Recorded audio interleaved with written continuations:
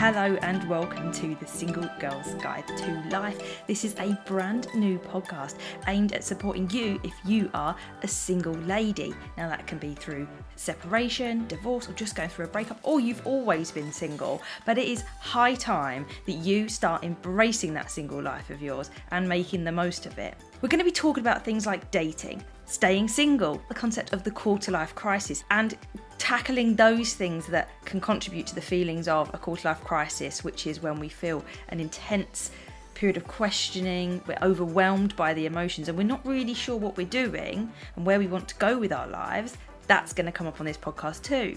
We're going to talk about how to overcome loneliness. We're going to talk about how to live on your own, like practically. But this is a podcast for single women. No matter what your background, this podcast is here to give you hints, tips, wisdom. It's there to guide you through your single life so that you can wake up every day not worrying about your relationship status and focusing on you and you only, and what is going to let you have the most wonderful single life day you could ask for.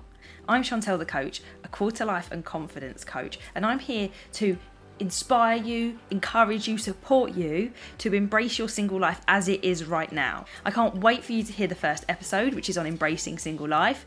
We've got episodes coming up on managing money, how to make friends, theories of love, relationships and friendships.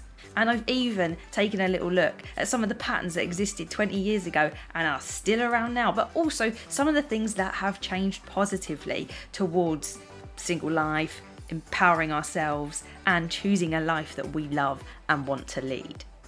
If you don't want to miss that very first episode, hit subscribe now or follow depending on what platform you're on, and then you will see when it's being released. I can't wait for you to start embracing your single life with me, with every other single woman that enjoys this and shares this. And I hope that it empowers you to go out there and be yourself and just have a bloody good time. But until then, keep thriving.